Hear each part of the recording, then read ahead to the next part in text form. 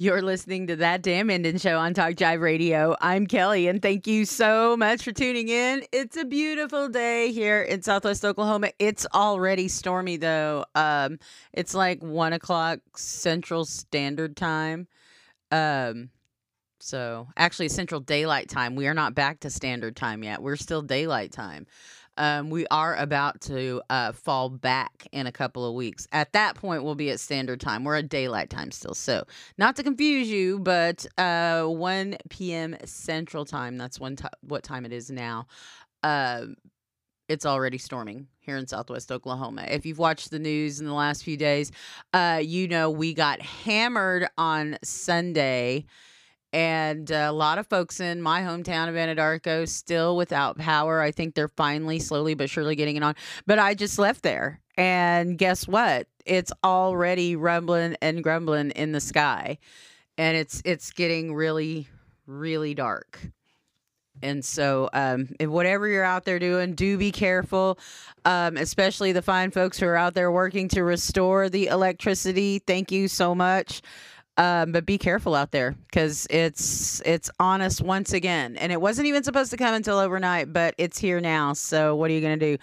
Batten down the hatches. And okay, so a friend of mine who's a police officer who's on patrol said this, and I feel it deserves to be repeated. In weather like this, and stuff like running stop signs and running stoplights and being all in panic mode, that you're just putting more people in danger.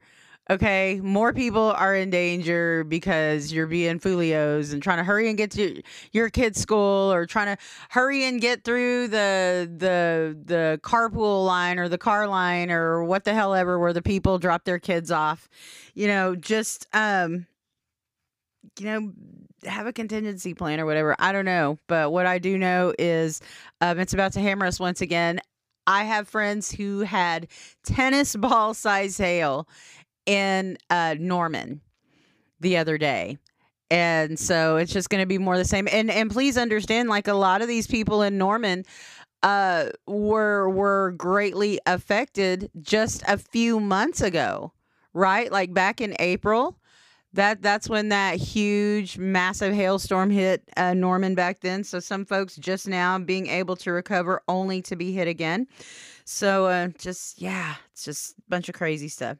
So speaking of crazy things and not so surprising things, because I think the most surprising thing about our weather is that we're having our storm season in October, but we kind of it's just changing. And so nothing surprises me about Oklahoma weather anyway.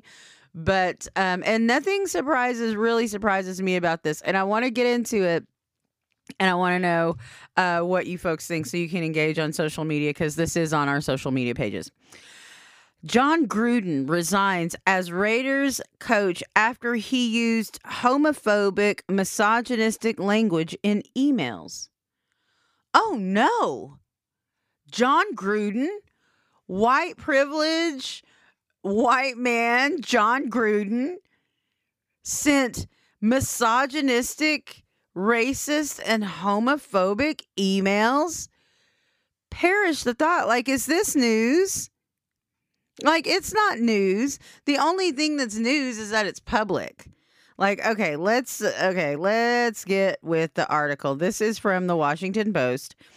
And it says, Jon Gruden resigned Monday as the coach of the Las Vegas Raiders, stepping aside amid a burgeoning controversy over racist, homophobic, and misogynistic language that he used in emails over a span of approximately 7 years before he agreed to return to the NFL in 2018 as the Raiders coach.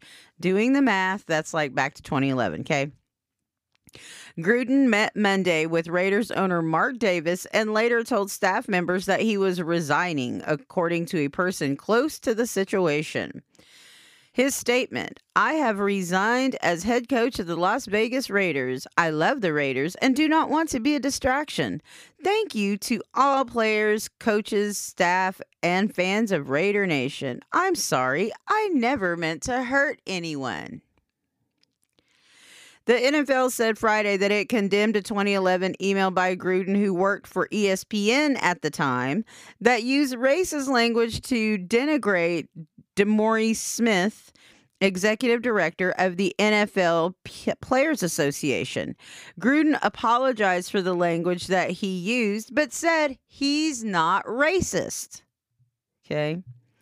The league sent the Raiders additional emails in which Gruden used homophobic and misogynistic language to describe people and events within the league and other public figures.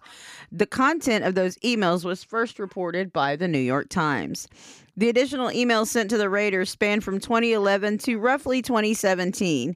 The emails were sent from Gruden to Bruce Allen, the former president of the organization now known as the Washington Football Team, and other associates that included Jim McVay, an executive involved in the Outback Bowl, and several business leaders.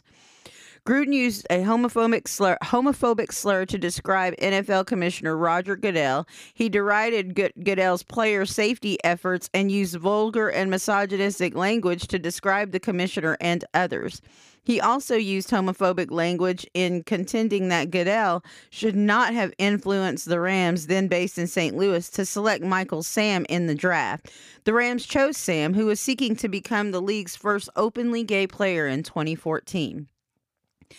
Davis said in a statement Monday night that he had accepted Gruden's resignation. The Raiders named Coach Rich Bisaccia as their assistant head coach and special teams coordinator as their interim head coach. Gruden was in the fourth season of a 10-year contract worth an estimated $100 million. The Fritz Polar Alliance, a diversity group that works closely with the NFL, had called Sunday for the league or the Raiders to act. The insensitive remarks by John Gruden about DeMaurice Smith are indicative of racism that exists on many levels of professional sports, Rod Graves, the group's executive director, said in a statement. Furthermore, it revealed that the journey for African Americans and other minorities in sports is riddled with irrepressible mindsets at the highest level. It is our hope that the league and team ownership will address this matter with a remedy commensurate with these painful words. This is yet another inflection point in a society fraught with cynical social blinders, absent of respect for the intellectual capacity and leadership of minorities. When will it end? Speaking to reporters following the Raiders' 20-9 loss to the Chicago Bears on Sunday, Gruden was asked what he expected to happen. I'm not going to answer all these questions today, he said. I think I've addressed it already. I can't remember a lot of the things that transpired 10 or 12 years ago, but I stand here in front of everybody apologizing.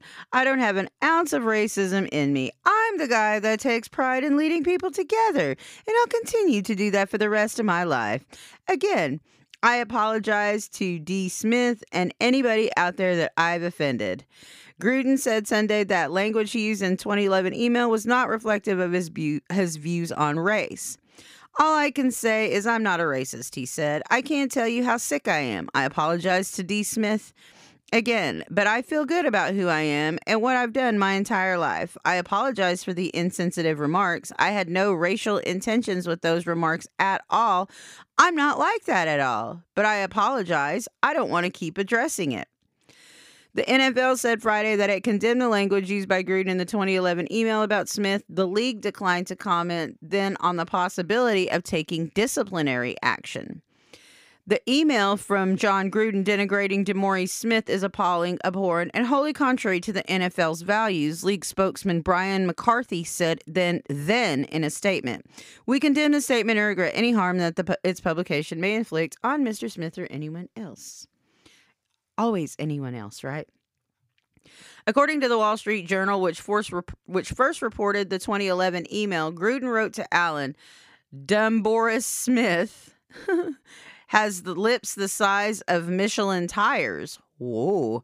Smith, who is black, has been the NFLPA's executive director since 2009. He was reelected Friday to what he said will be his final term. According to McCarthy, the NFL came across Gruden's email to Allen as part of the investigation into workplace misconduct involving the Washington Football Team.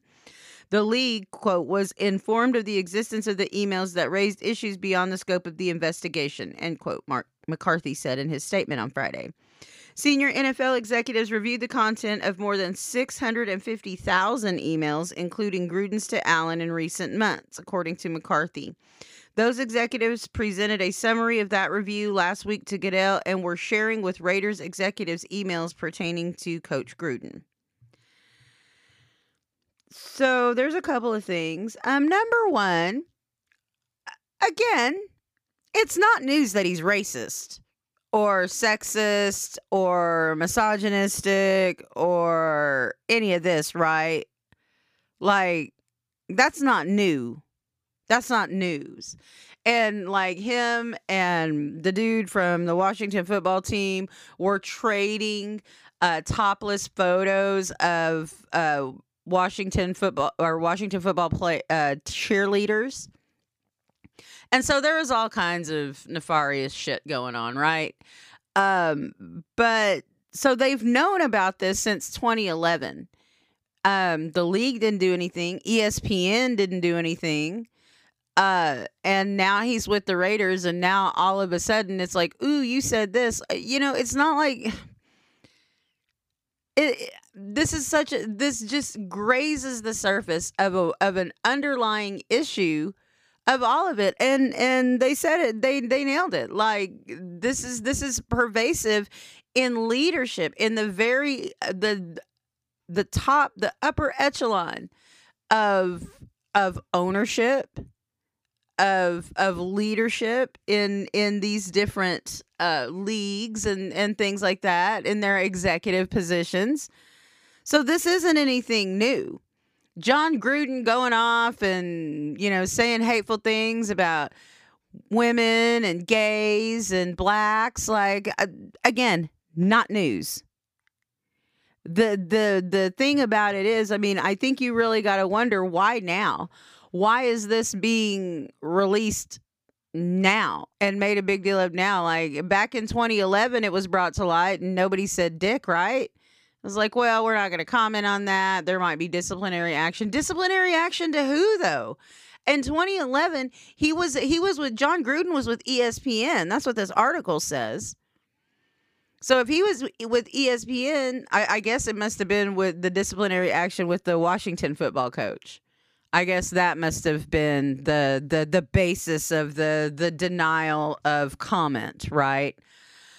But again, I don't think anybody's surprised at that. I'm shocked it's taken this long for people to be outraged about it, for more than a few people to be outraged about it.